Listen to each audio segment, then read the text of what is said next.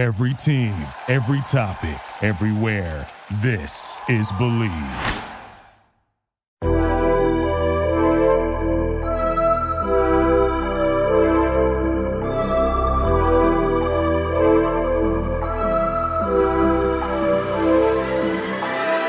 Ladies and gentlemen, welcome back to The Water Cooler, the world's most statistically average sports podcast. Brought to you by the Believe Podcast Network, the #1 podcast network for professionals, featuring 390 shows with a stable of former players and local media personalities. Check us out today at Believe.com. That's BLEAV.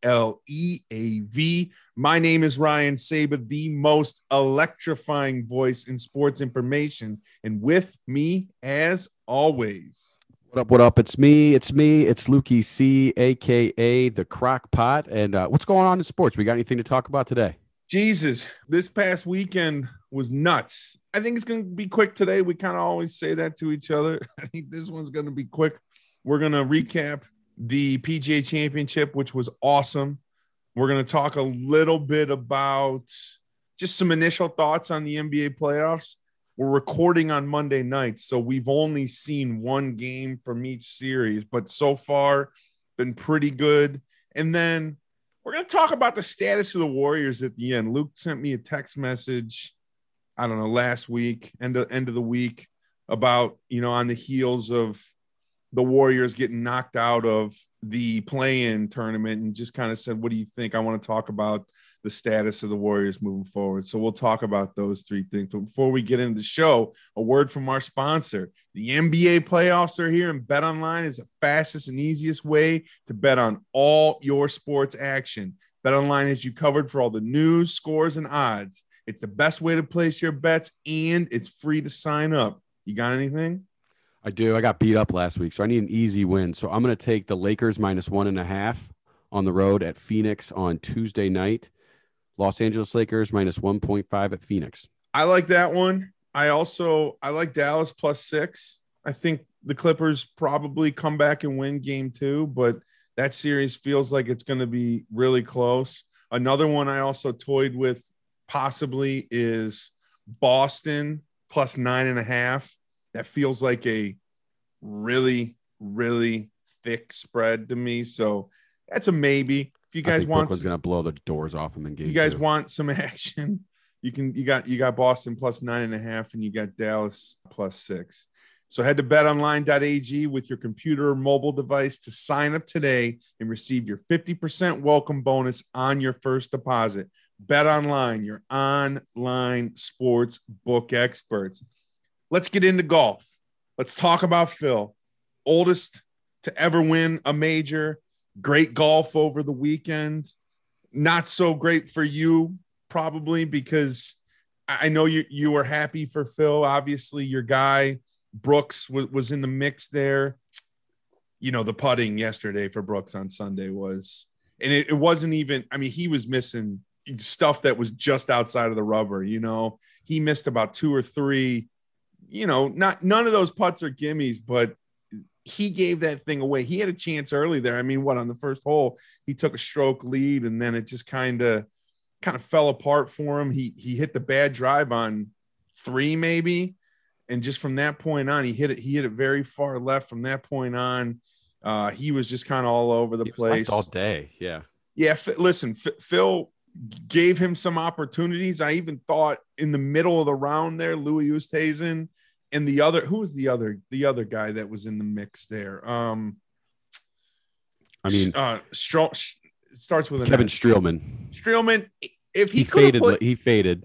If he could have played a little bit better, he had a chance. But the story was Phil. I'm interested to get your thoughts on the tournament as a whole, and then what you thought about Sunday and that amazing scene on 18. Yeah, so the tournament itself, I felt Saturday was the best major Saturday that I can remember in a long, long, long time, especially one that didn't feature Tiger Woods. It was incredible just the whole time. It looked like Phil could get out and go with it a little bit, and then came back down to earth. He did that both days, Saturday and Sunday, a little bit, stretching it out to five strokes, and then that back nine, I told you guys last week that back nine was going to be very tough. Those two closing holes, you weren't going to make up much ground there. But as I mentioned, I got almost nothing right last week. My picks on the show were Leishman, Cantlay, and Victor Hovland in the top 10, all missed. I picked Schauffele to win, missed the cut. He has like, I think 3 missed cuts in majors, and I happen to pick him this week. But I did promise you one thing. I promised you that there would be an elite winner, and I think we got that. Now, is he elite right now? No, of course not. But man, it was just truly remarkable to see. It was very fun being a golf fan this weekend, just watching it all unfold. But going in, I think we knew everyone was going to be pulling for Phil. Just for one, it's Phil Mickelson. He's become like a fan, just like a god. He's a legend in the game as it is already. He didn't need another major, but he's always going to take one if he's got a chance to do it. But he did nothing dumb all week. Like you were expecting a Phil moment. And I think on 13, he did hit it in the water on Saturday. And that's when it felt like, okay, here it comes. It's lasted this long and it's finally going to start to come back. And, you know, he ended up hitting the provisional and went up there and got his bogey and steadied the ship from there. And then he didn't play great. And neither did Brooks on Sunday. And we'll get to Brooks in a minute, but he didn't play fantastic golf, but he did enough to what he needed to do to get that win. It was just really surprising. He gained strokes everywhere for the tournament. The only place he really lost was off the tee on Saturday, and on Sunday, putting a little bit was a little shaky for him, which has tended to been his bugaboo over the years. He hits it to like 5 or 6 feet, and he is like one of the best iron players in the history of golf. And then, he tends to lip it out, but you could really see him taking his time and focusing this week. And he's talked a lot about it. He chews the CBD gum. Aside from all the other stuff, I think that was something that was really, really important, is that he wanted to stress that he was working on taking 36-hole practice rounds and 45 holes per day, just because his practice wasn't making his real tournament stuff important enough. He's like, so this way, I know if I have practicing 45 holes, I can really zero in and focus on every single shot in an 18-hole round. And it was just really interesting to see, this is not a course that seemingly it didn't fit his game. I mean, it's a tight course where you can get into trouble off the tee, which has not been his strong point, especially this year. And he just put on an absolute stripe show. For the event, he only gained 0.53 strokes off the tee, but he was 3.5 strokes gained total from tee to, or for total, and which led the field, obviously. And it was just unbelievable. We hadn't seen him put together 4 rounds like this in a long, long time. He was 176 in strokes gained tee to green this season coming into this, and was first this week. So, I mean, it just wasn't a course that fit his game. This truly came out of nowhere. You didn't see it coming. And let me ask you a question. What in the last 5 years, like what have you known Phil to be? Like, what has Phil been to you? He has been a guy that's sort of been, maybe even used like a professional wrestling, like a WWE reference, almost like a Ric Flair or a Hulk Hogan or The Rock, somebody that kind of shows up every once in a while, makes a little bit of an appearance, but he's never the main event. He's been known more for doing the Thanksgiving weekend stuff with Tiger. Yeah, the exhibition matches. Yep. The exhibition matches.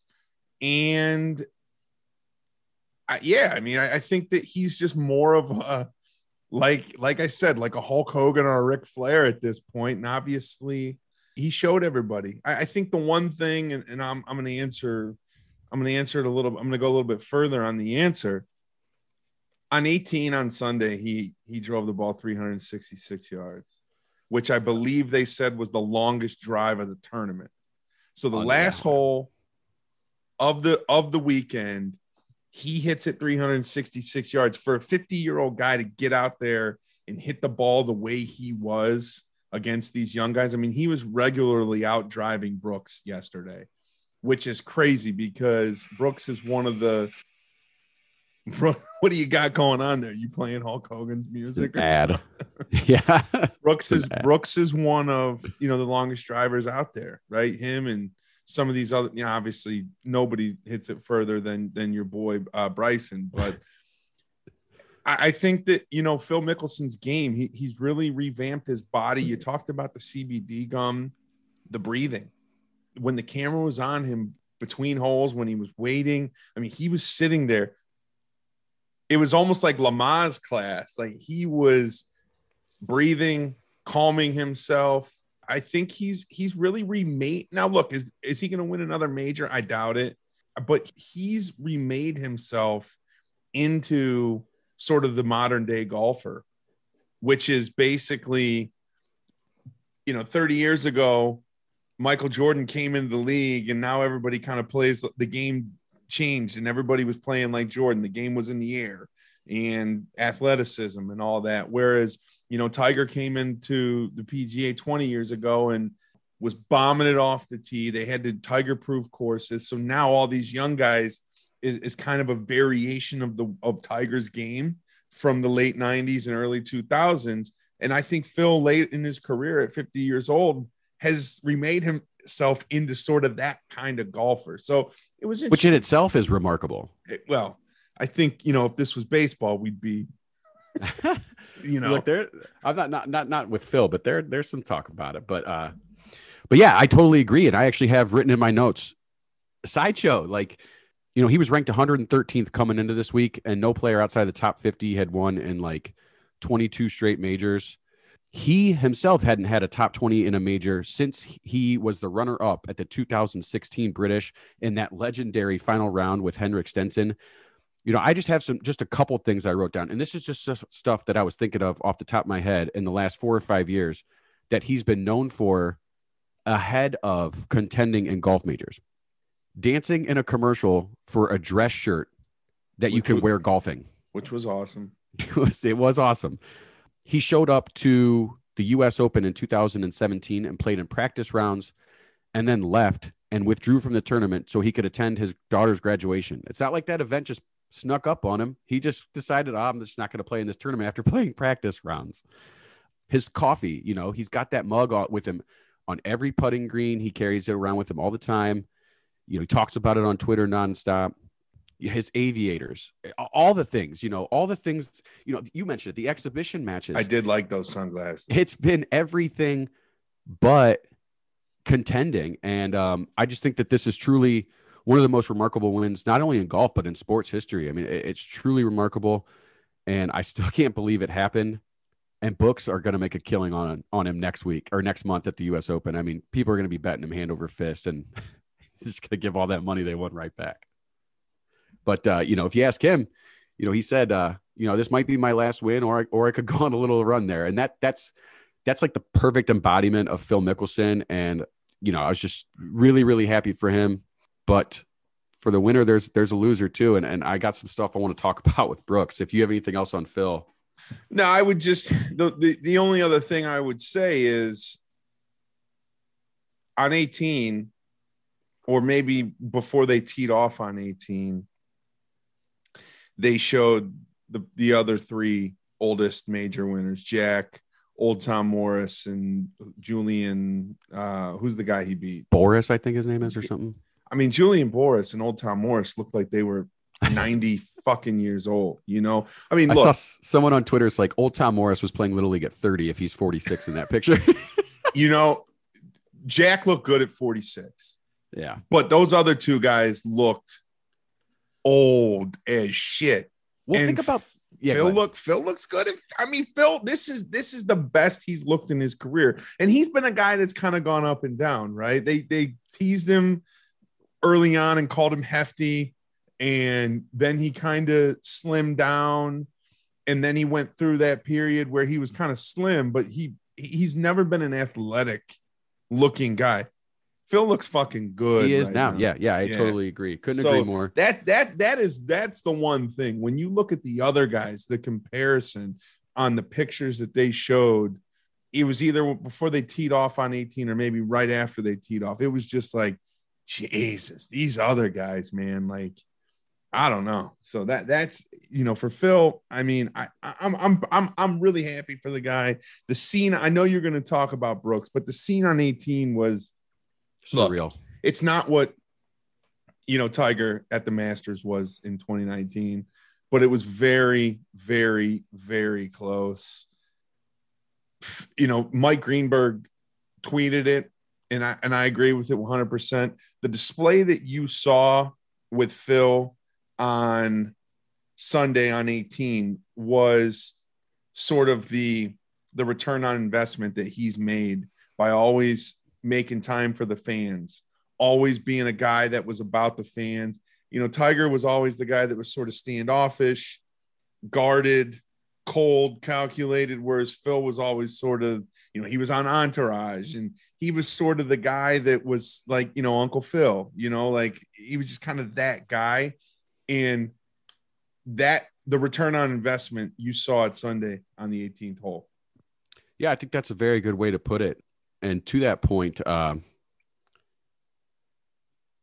Phil had mentioned that it was a little bit unnerving because he just wasn't used to it. So even though Tiger was that way, he had always gotten the adoration and the support anytime they would go head to head. It was Tiger that the fans were, all over, and it wasn't Phil. And he mentioned that. And one last thing I'll say is, like, we thought that Phil was old when he won his last major in 2016. He had just turned 45.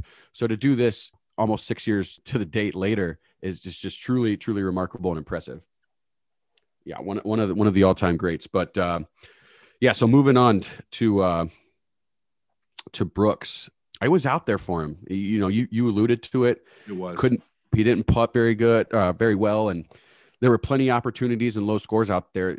The top three guys, Mickelson, Louis, and Koepka, were the only guys in the top 10 that finished over par in round 4. So, I mean, it was out there for him. And, he could be looking back at the end of his career and really kicking himself, because I don't want to say like he gave it away because the course was the course, but you just look at it and it's hard to look at, especially after the 3 rounds he'd put together before that. He had lost strokes everywhere on round 4 after gaining everywhere through the first 3 rounds. And, as bad as he played, I'm going to say this, as bad as he played, he doubled 2. He missed a 3-foot birdie putt lip out on 3, which would have tied him for the lead. And then Phil chips in at 5, and the place just goes insane. He stood on the 7th tee after all of that, tied for the lead. He was still in it with, the hardest hole still coming up and at the back 9. And he had played the par 3s, the par 5. He doubled 5, and then he goes and he bogeys 7. Phil birdies. We see what happens. He birdies 3 of the first 4 on the back, he bogeys 3 of the first 4 on the back 9. And that was pretty much it. Phil took control from there, and Brooks never really pressed again until, he stood on the 18th tee. Phil gave away 2 at the 18th at Wingfoot. And it was like, oh man, this could be another one of those happenings. If Brooks birdies and Phil bogeys, they're going to a playoff, but wasn't meant to be. Phil hit, I want to say that was one of Phil's best shots of the weekend, was that approach into 18 on Sunday. He hit that thing and just pimp stepped. I was hoping he made the putt, but so yeah, it's 2 years in a row now for Brooks at the PGA in contention. He fades on Sunday. Last year he finished T29. He was 2 strokes back going into it.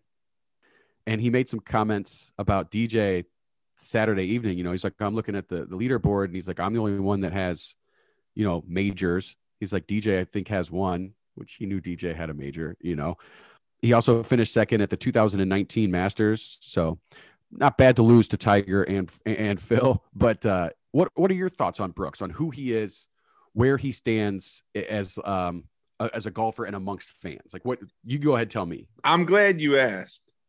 I think Koepka's got the game to be a top 10 golfer of all time. I just don't think he cares enough. And it's not that he's not competitive or that he doesn't want to win or that he doesn't care about winning. I just feel like Brooks, we've talked about this before on the show. The dude, he said it. When I golf. Like, he's not the guy that's out there, doing 45 hole practice rounds and grinding and all that. And you know what? I'm totally comfortable and cool with that. I mean, it's a dude that if he wanted to be a top 10 player of all time, I think he could be. He was on that trajectory.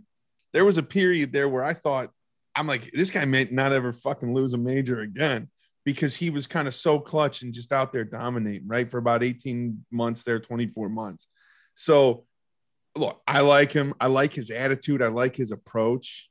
I like him and Portnoy, Dave Portnoy, El Prez got a thing going. Cupcake. He calls him Cupcake, and I like that he's a fun guy, and he doesn't take that sport too seriously, in a sport where everybody takes it too seriously. He's an outlier in a good way, and I appreciate him for that. But I think that, this is a guy where at 35, he's probably got 5 years left. You can see him very easily just at 35 going, you know what? I've made my money. I don't love golf. It's something that I'm really good at and I can make a lot of money at. And I think you could very easily see him at 35 just kind of say, you know what? I did it. I'm going to go ahead and I'm going to walk away. Oh, yeah. I mean, it's definitely something I've thought about in regards to him. Now, I think that he puts a lot of that on. I think a lot of that is, I want you to think that I don't care, because I just think that that's just kind of who he is. He's just kind of, look, I love him. He's if he's not my second favorite player, he's my first right now outside of the Tiger division. I would say it's probably Rory and Koepka. Those are my two favorite. And I don't believe he's a bad guy. Not like a bad person, but like a heel, like a wrestling heel, like a Patrick Reed or a Bryson DeChambeau. I think those guys are those are the bad guys. Those are the guys that the fans don't like. Do you know what I mean? Yeah, but he's the likable heel. Right. So who would that be? Like a Randy Orton, maybe? No, like Ric Flair. I mean, I keep going back to Ric Flair, but I mean, Flair was always sort of a heel and he was likable. Yeah. So I think that, fans like him. So I knew that he wasn't going to get hammered too much by the fans yesterday, even though it was unquestioned that everyone in that crowd wanted Phil Mickelson to win. But he's also not like a good guy, like Rory or a DJ or a Spieth. I think he wants to be perceived as that bad guy. And I think that a lot of times that's what comes out when you hear him say, I'm not a golfer, I'm an athlete, or, I don't love golf. And he says, oh, baseball's my first love, and this and that. So I see what you're saying about him walking away at 35. I just don't think, I think that secretly he really does. Maybe not. He's not obsessed with it like these other guys. So especially those guys I just mentioned, he's not going to grind it. But one thing that he did that I really liked, and it was very subtle. It was like 11, 12, 13. He had started to, I'm trying to think what hole it was. Phil hit a downhill putt. It was a longer one. And Brooks had stuck it very close.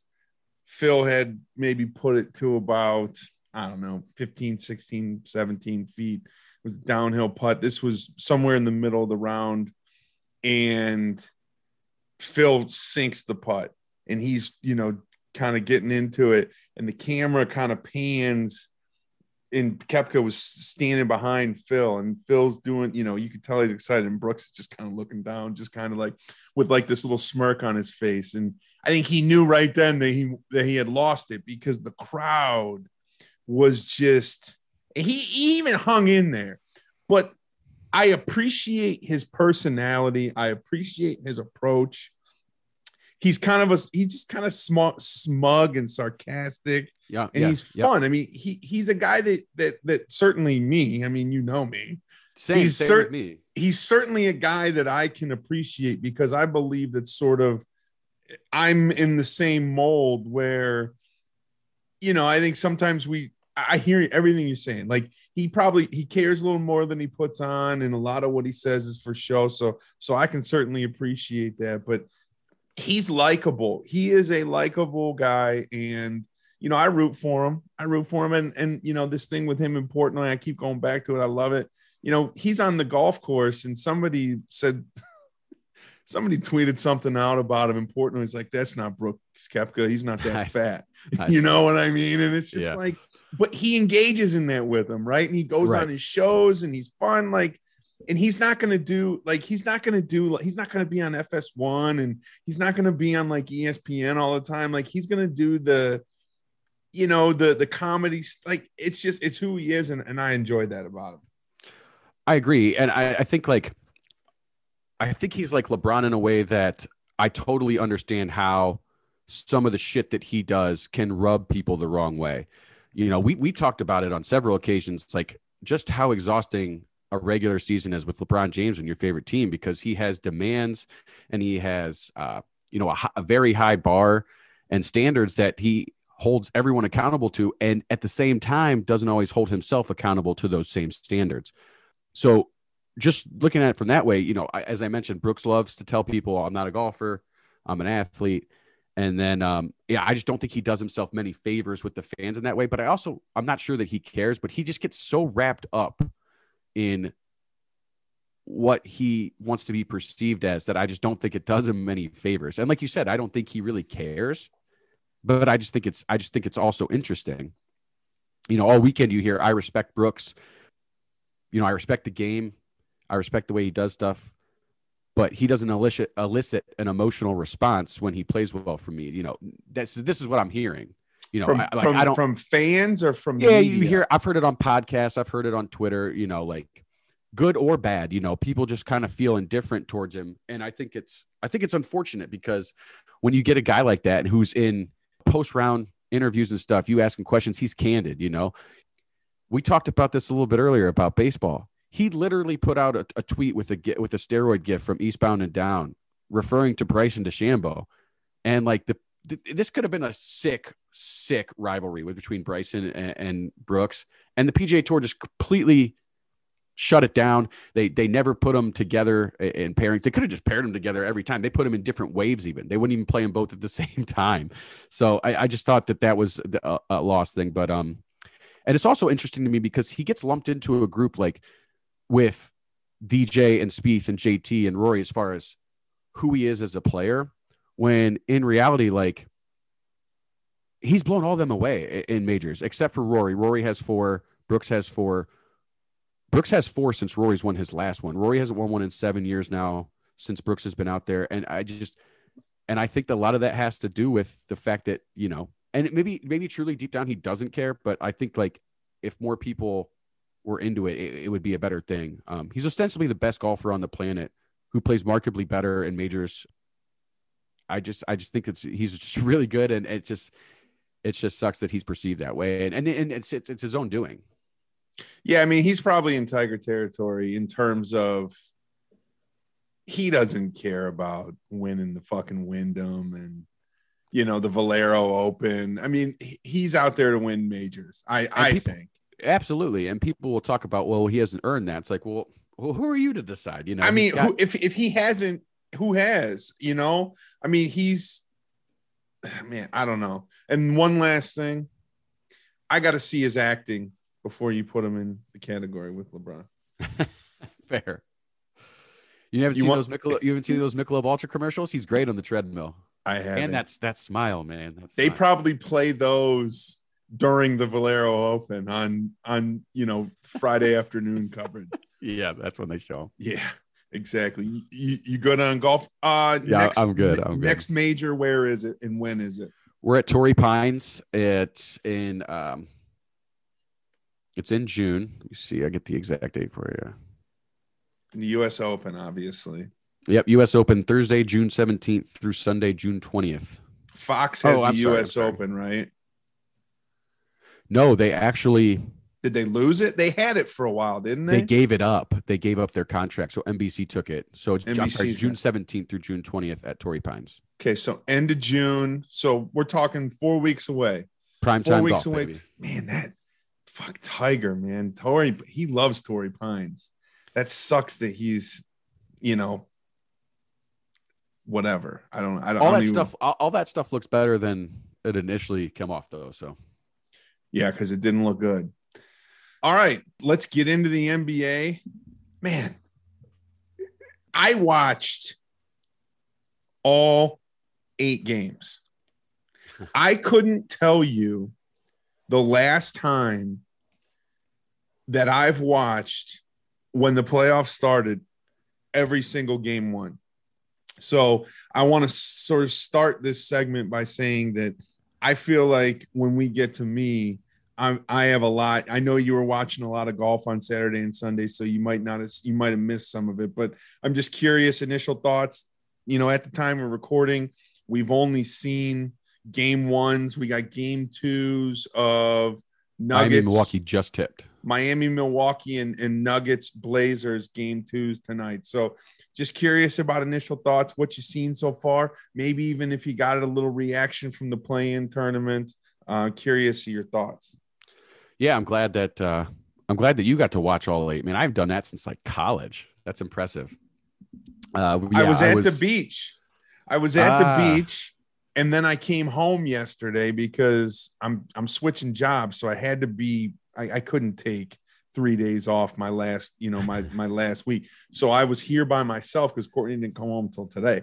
So I got home yesterday at like 2:00. So I watched, Saturday they were out shopping and at the beach, and I watched all 4 games. And then Sunday I was by myself. So yeah, it was just timing.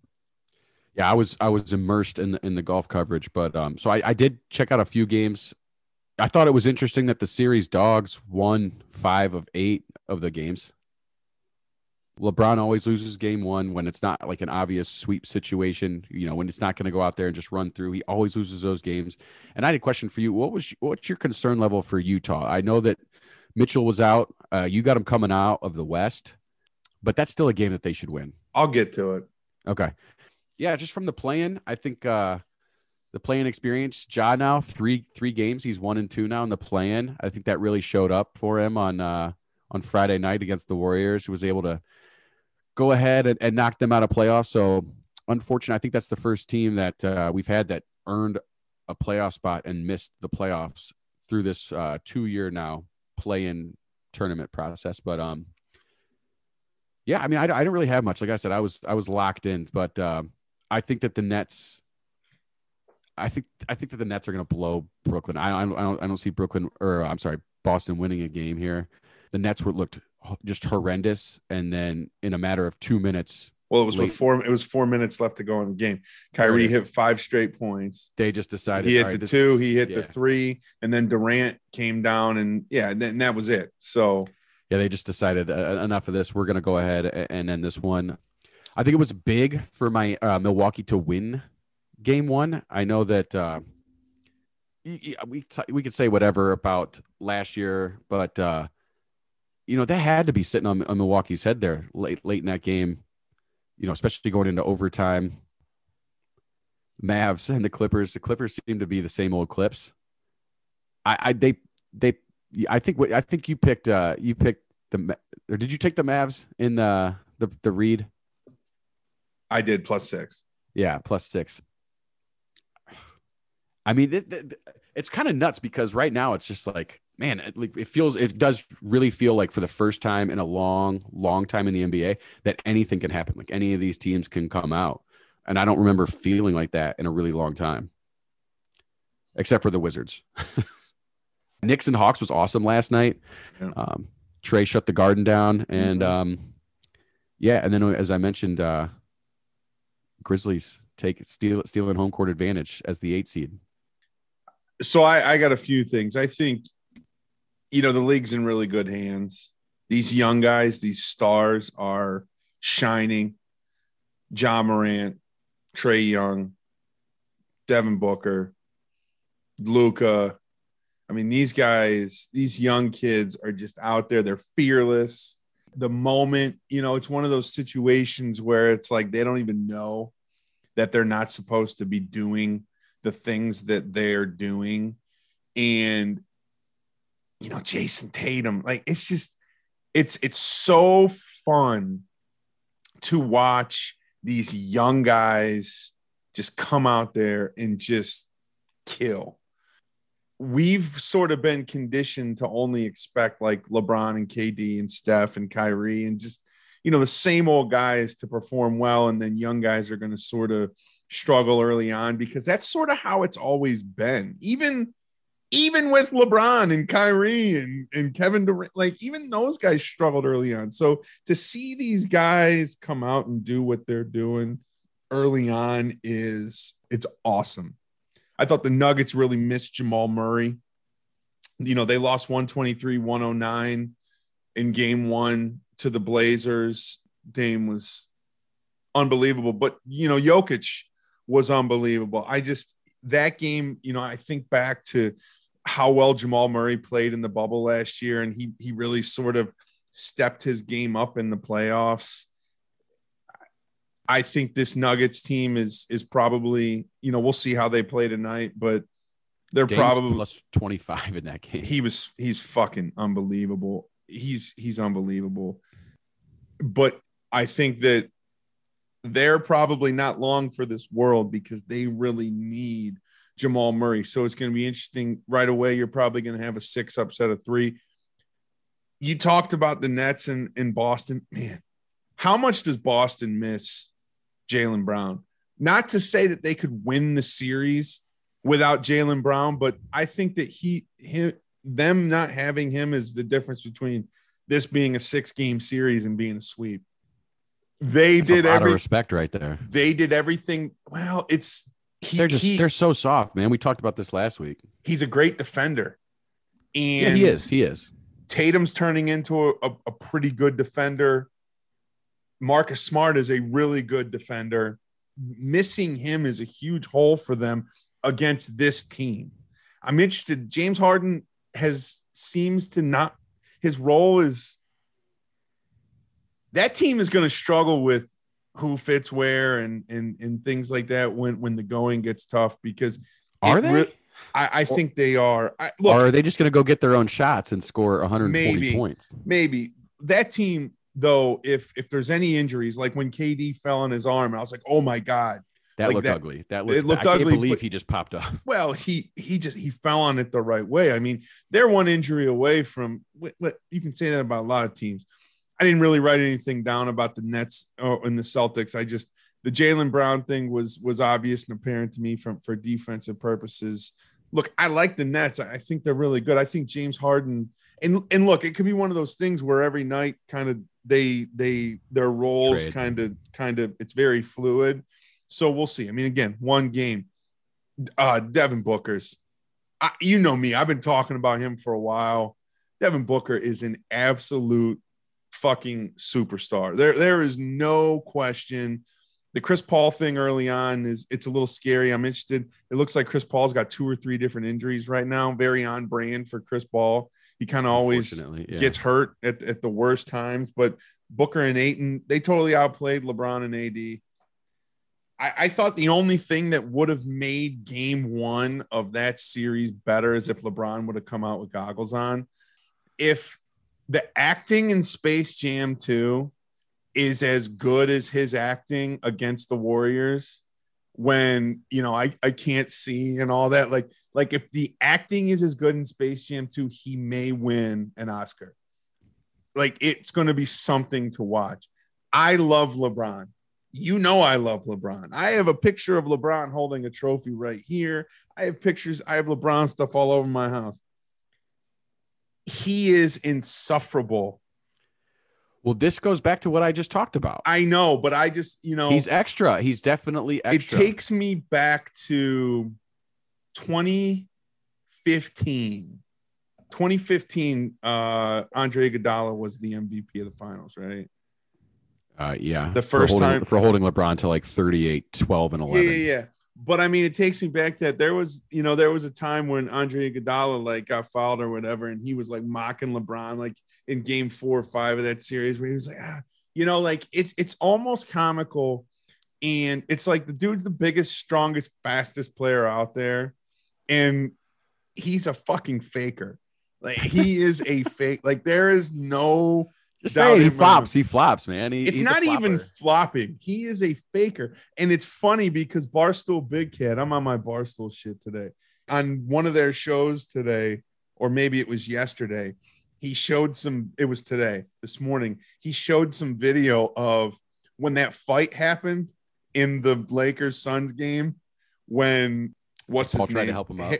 Harold came over. So Yeah. LeBron was laying on the ground, like rolling around with his shoulder, and the fight breaks out. And he looks, you see the camera, he looks over and sees the fight. He gets up, walks over to where the fight is, and then fucking and then collapses again. Like, I love the dude, man, but it's tough. I am officially rooting for the Suns in that series. It's not going to break my heart if the Lakers win. I just want to watch Devin Booker play really well. DeAndre Ayton absolutely destroyed Anthony Davis. I think that's going to be interesting. Anthony Davis really struggles with bigs, and I don't know, man. That's interesting. Giannis almost cost Milwaukee game 1. Dude, that guy's free throw shooting. Did you see the game when it went at the end of the second half and into overtime? Chris Middleton really saved him. His free throw shooting is atrocious. He was doing some really dumb stuff at the end there, kind of playing hero ball. Jimmy Butler had a fucking horrible game. I know he hit the layup that took it to overtime, but he was like 5 for 15 before he hit that layup. Tyler Hero, that dude played like 6 minutes in that game. I mean, Duncan Robinson has officially taken over Tyler Hero's role. Traded for James Harden. I know. And, I'm really looking forward to what that team looks like next year with Victor Oladipo. I just saw a report that, he'll be back next year. That was, great for them to get him. Very interested. Their Hawks Knicks, you talked about, it was great. It was just great. The atmosphere. Yeah. The Garden was rocking. That Atlanta team is fun. They're well coached. I like when, they talked about it at nauseum in the telecast. I really like what Nate McMillan's done with that team. Trae Young is, Charles Barkley said it at halftime. I think when Trae Young's at his best is when he's not trying to be Steph Curry. When he's just kind of trying to be Trae Young and penetrate, and he's not trying to hit these, long rainbow threes and stuff like that. And he really did that in the second half. He's 30 points, 10 assists or whatever. The guy's unbelievable. The Knicks are fun to watch. Julius Randle's so good. Derrick Rose, the way he's remade himself. RJ Barrett. I mean, that team is fun. Obi Toppin had some stretches in that game that didn't have me wishing that the Cavs didn't draft Isaac Okoro, but it had me going, oh, well, maybe Obi Toppin isn't going to be as much of a bust as I thought he was. And the last thing, I'm not really concerned about the game 1 loss for Utah against Memphis, although Memphis has played very, very well. We've seen them a few times now.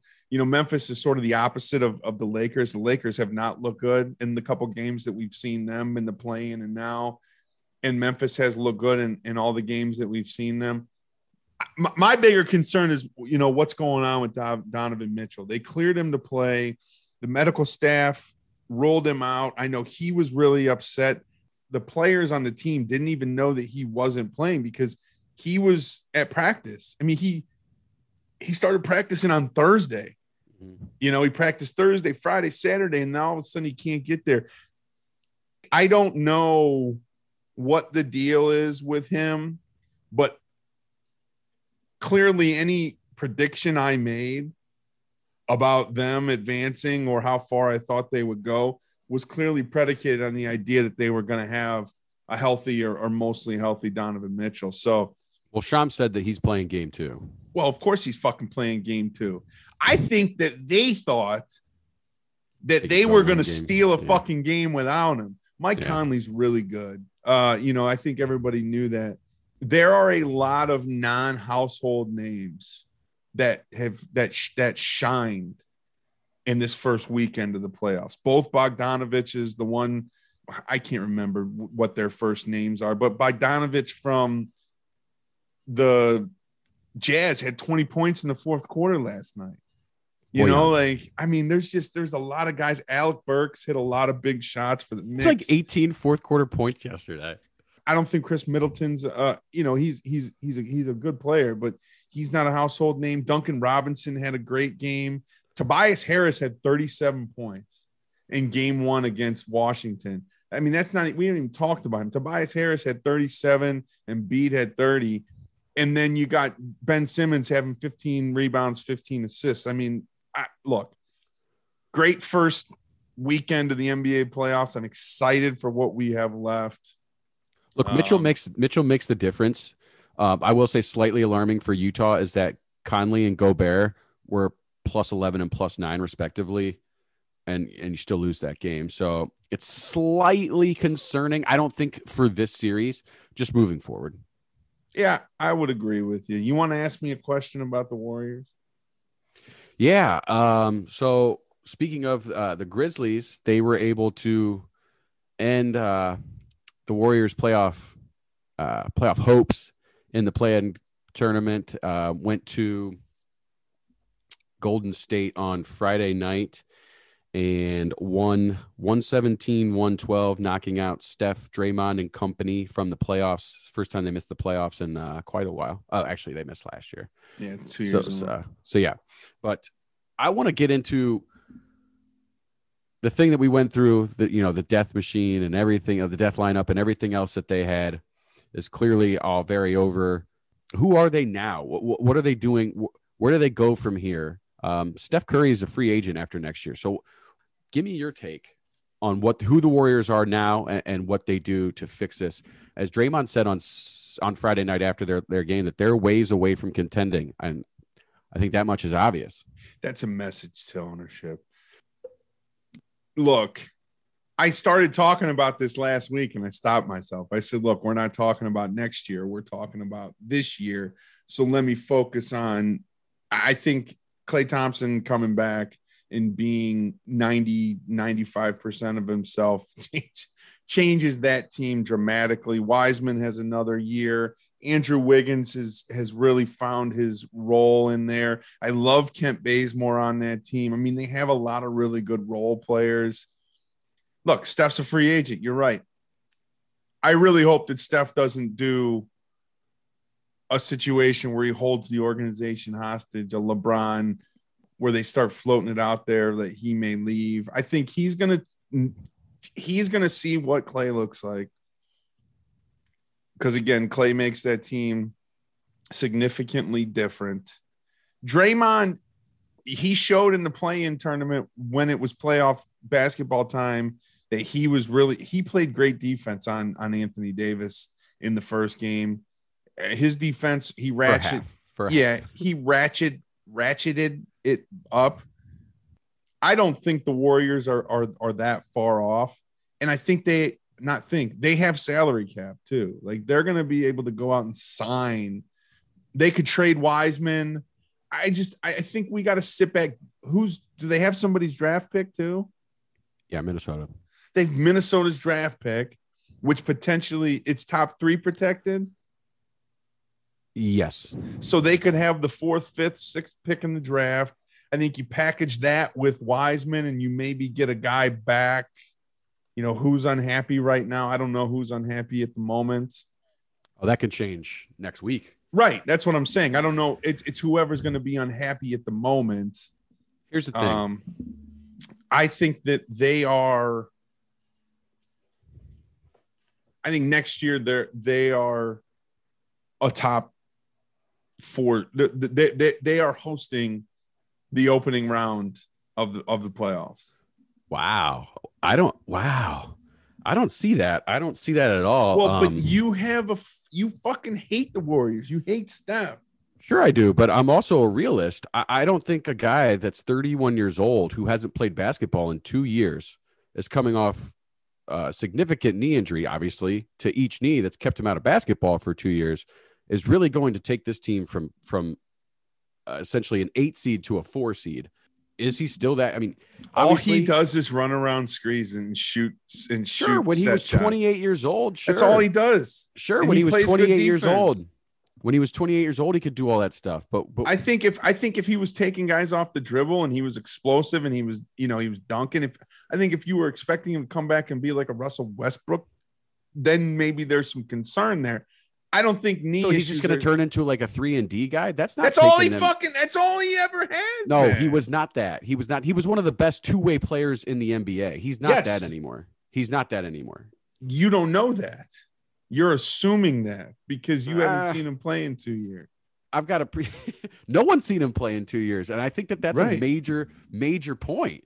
You know what he can still do with knee braces on? If you're counting on that, all right. So you're saying, you know what he can still do with knee braces on? You're saying that if you turn one of the best two-way players in the NBA into a 3-and-D guy, that they're going to be the same. I just don't see it. They don't have space. They're not going to be able to go out and sign anybody of any value. Their top 4 guys are locked in through next year. Kelly Oubre is really the only one that comes off. He's got like 14 million coming. And they off. probably need to keep him. Probably, yeah. Wiggins still has 2 years and 65 million left. That's the one you trade. I think you package Wiseman, Wiggins, another Wiggy deal. You package Wiseman, Wiggins in that 4th, 5th, 6th pick potentially. And they tried to package they tried to package Wiggins with the number 2 overall pick last year and couldn't do it. Now, Wiggins' contract is much more palatable now, but what team has taken back that contract just to get James Wiseman? And who are they giving that's that much of an upgrade? I don't know. Call Kobe Altman. He does dumb shit all the time. And we mentioned they have the T-Wolves pick, but I mean they tried to move it, and it's going to be a worse pick than it was last year. Although I do think that this draft is, even though that last year's draft class turned out better than everyone thought, this class is much better, at least perception wise. This class is not, last year's class was not, before we see half of them even play. Right. So it could, but I don't know, man. I don't know where they go from here. I don't think that Curry is a guy that's gonna, hold them hostage. He might do it just so they, the thing is, what type of gymnastics can you do to make this roster a contending roster right now? But that's the thing. These guys, these Supermax guys, it's pretty easy. Their contract is laid out for them ahead of time. Just by the way that the CBA works out, because these contracts are already, you're the Supermax guy, you're already making 40 million or 45 million a year. Here's what your next 3 years or 5 years are going to look like if you sign a contract. So you don't think right now, I mean, Utah, Phoenix, Denver, and the Clippers, you don't think they could be in the mix with those 4? I mean, you're conveniently forgetting about one team, the defending NBA champs. They're a 7 seed and they're down 1-0 in their series. They're always down 0-1 in their series, and they're not a 7 seed. I mean, we know that. We know that they're not a 7 seed. They're defending champions who are better than they were. Their roster is better than it was last year. Book keeps playing the way he does. They might get swept. And both guys are under contract next year. They're not going anywhere. Out of the top 4, I mean, the Clippers are the only ones that have really any question. Kawhi hasn't signed yet. Well, is he a free agent? Not after this year, right? I believe so, yeah. So he's a free agent, and I gotta believe that dude. Dallas is coming up. I mean, Dallas isn't going anywhere. They're only. I gotta believe. I think the Clippers are. I think Kawhi's out of there. Where's he going? Fuck if I know. Knicks. Fuck, he might go to Germany or something for all we fucking know. Who knows what that guy's gonna do? Remember when all y'all were saying he's the best player in the NBA that long ago? I never said he was better than LeBron. You said never. He was the best player in the NBA. I'm not Max Kellerman, and it's funny. I saw somebody retweeted a video when they lost on Saturday where Jay Williams was on First Take, and and Max Kellerman said, "I think you could say at this point that Kawhi Leonard has more clutch moments than Kobe Bryant." And Jay Williams goes, "Tell me about those moments." And Max Kellerman goes, fucking funny as shit. Yeah, look, I'm part of that group that, got a little too that run that they made with Toronto when he hit the game 7 shot and then, had a great NBA finals. I got a little too carried away with Kawhi. There's no doubt. I didn't mean I wasn't singling you out. You weren't the only one. A lot of people were, what's happening right now is always very intoxicating. So to be honest with you, I think Paul George is more the issue than Kawhi. Yeah. Sure. There's real questions there. Can you win if he's your second best player? And that, my guy Ryan Russillo likes to call him 30 or 13 because he can go out and give you 30 or he can go out and give you 13. Neither of them really make much of a difference in the game. So it'll be interesting to see what happens with them particularly. But getting back to the original question, I don't think Golden State's anywhere near a 4 seed next year, top 4. Well, that's the beauty of it. In about because next year we'll probably have a normal. That's another good point. Season. That's a good point. You know, with a relatively normal off season. I mean, the finals are in July, right? So they're a month late. 4, 5, 6 weeks late. Maybe they'll push. Usually the finals end on Father's Day, so it's really I guess it depends on when it ends. Yeah, they don't start till July. So we'll know. Kawhi is under contract for next year. We'll know in about 10 months whether or not the Warriors it's a player option. Have the ability to be a 4 seed. Kawhi does have a player option for next year, but he ain't taking it. All right. Is that all you got? No, I have one more thing. Oh boy. Talk to me about Julio Jones. I really hope that Green Bay doesn't try to get him to try to keep Aaron Rodgers because I think that's a huge mistake. Wait, do you still think Rodgers is out of there? Not only do I think Rodgers is out there, but I saw, who was it? Adam Kaplan. Not Adam Kaplan. Somebody said today that the Russ Wilson shit started to heat up over the weekend again, too. Did they mention any teams? He wants, I think you could see Seattle fucking try to trade Russell Wilson for Aaron Rodgers. And just to fuck Russell Wilson because he. Oh my God, I would love that to see what Seahawks Twitter does because they've been. Right? I would love that. So I much. think that's starting to get real interesting there. But Julio, look, they had the teams that are the favorites right now. Who were they? Who did you see? The Ravens were on the list, but they were low. San Francisco's on the list. Tennessee. Vegas had to be on there. I think they got to be the front runner just because of Gruden. I think they're going to trade him. Yeah, he's definitely getting traded. I mean, that ship has sailed. He's out of there. Did you see the phone call with Shannon Sharp today? Yeah. Do you think he knew that he was on TV? Do you think he knew? I don't think he did. I think there's no fucking way. And you know what? I'm not mad at Shannon Sharp, and I'm not criticizing Shannon Sharp. That was kind of fucked up. That was a little. You need to lead with because you're on the air. Not 25 seconds into the call. We're on the air, by the way. Look, I don't think it changes what he says. I don't think. Hold on. Yeah. I saw on Pro Football. What's Mike Florio? Pro Football Talk. Yeah, I saw on their show today. Tonight's Kenny Mayne's Last Sports Center. Guess who his guest is going to be? Nuh-uh. Aaron Rodgers. So Kenny, you're going to hear Aaron Rodgers come out tonight possibly. So today you might get Julio Jones and Aaron Rodgers both publicly saying that I don't want to play for this team anymore. I don't think so. I think Aaron Rodgers can come out and say I've signed a new contract. Maybe. I think that, the Patriots thing is real. It sounds like the Patriots front office has already had some conversations with Atlanta. The Baltimore thing, I'm hearing that. I don't know. Let me know your thoughts. While you're talking, I'm going to look up the odds. I want the Browns to go get him. I want them to, look, I would give a 2 and a 4, probably not much more than that. And he might get more than that. The Patriots might be willing to give a first round pick the way that they've been spending money this offseason. But I'd give a 2 and a 4 for him. I'd let Jarvis walk.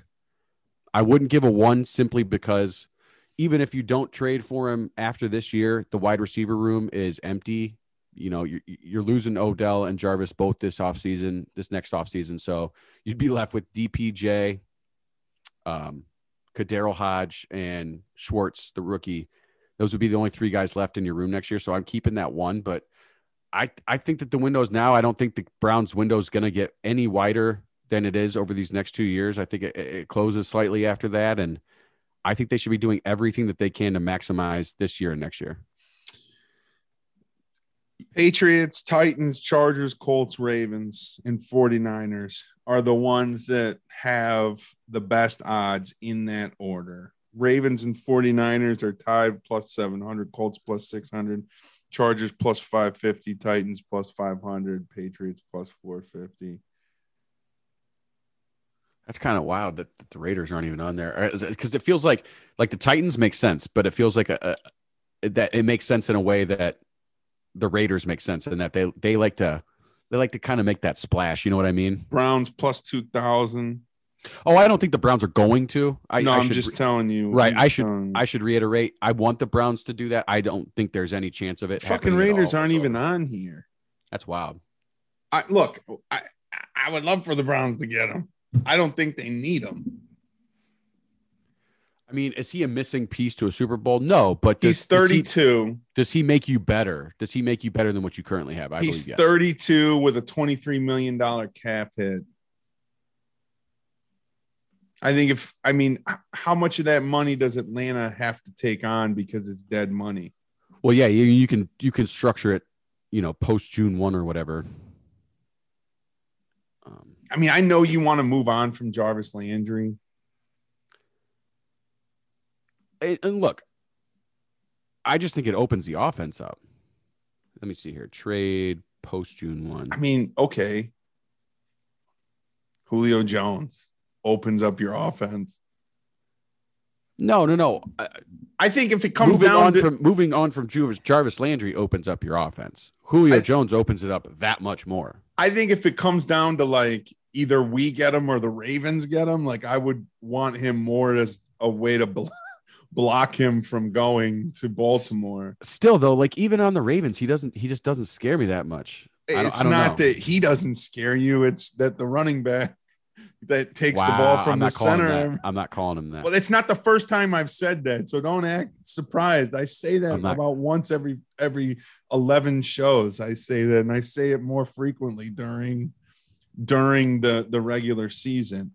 Look, if they trade him post June 1, they save like $15 million in cap, so we wouldn't be on the hook for all that much. And then also his contract. Let me see. It costs $1 million to cut him next year if it doesn't work out. I'm sorry, it would be $17 million in dead money. Dude doesn't stay healthy. He missed 7 games. He'd like to be on the team for 2 years. He missed 7 games last year. He doesn't stay healthy. He doesn't score touchdowns. He's a great player. I'm not saying he's not a great player. I'm not saying I wouldn't want him. I would just much rather see him go somewhere else. Dude, the Bucs are pouring it on. What's the score? 50-27 with 9 minutes and 43 seconds left in the second quarter. Yeah, Miami is. I told you I felt really good about them winning that first game. Yeah, it's tough. All right, that's enough. We've said it all. Don't forget at WC Sports Pod, Facebook, Twitter, Instagram, follow, subscribe. We are also available now on all your favorite streaming platforms, iTunes, Google, Spotify, anywhere that you consume podcasts, you can find us. We are also available on the Believe Podcast Network, #1 podcast network for professionals. Check us out today at Believe.com. That's BLEAV. And as always, we are presented by the one and only BetOnline.ag. With that, we love you and enjoy your lives. Props to the great Phil Mickelson. Somebody suck me.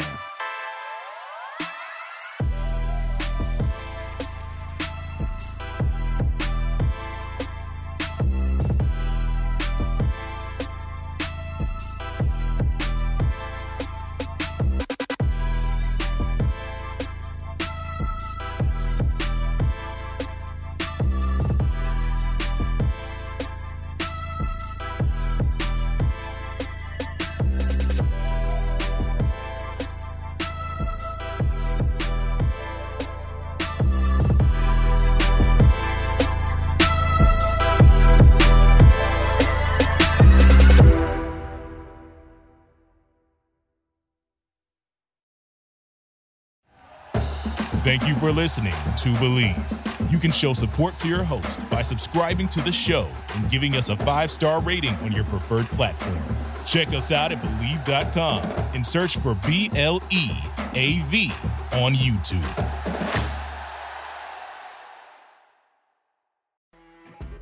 You know when you're listening to a true crime story that has an unbelievable plot twist that makes you stop in your tracks? That's what our podcast, People Are the Worst, brings you with each episode. I'm Rachel. And I'm Rebecca. We're identical twins who love true crime cases that make you say, didn't see that coming, and we hate the people responsible for them. Listen to People Are the Worst now on Apple, Spotify, or wherever you get your podcasts.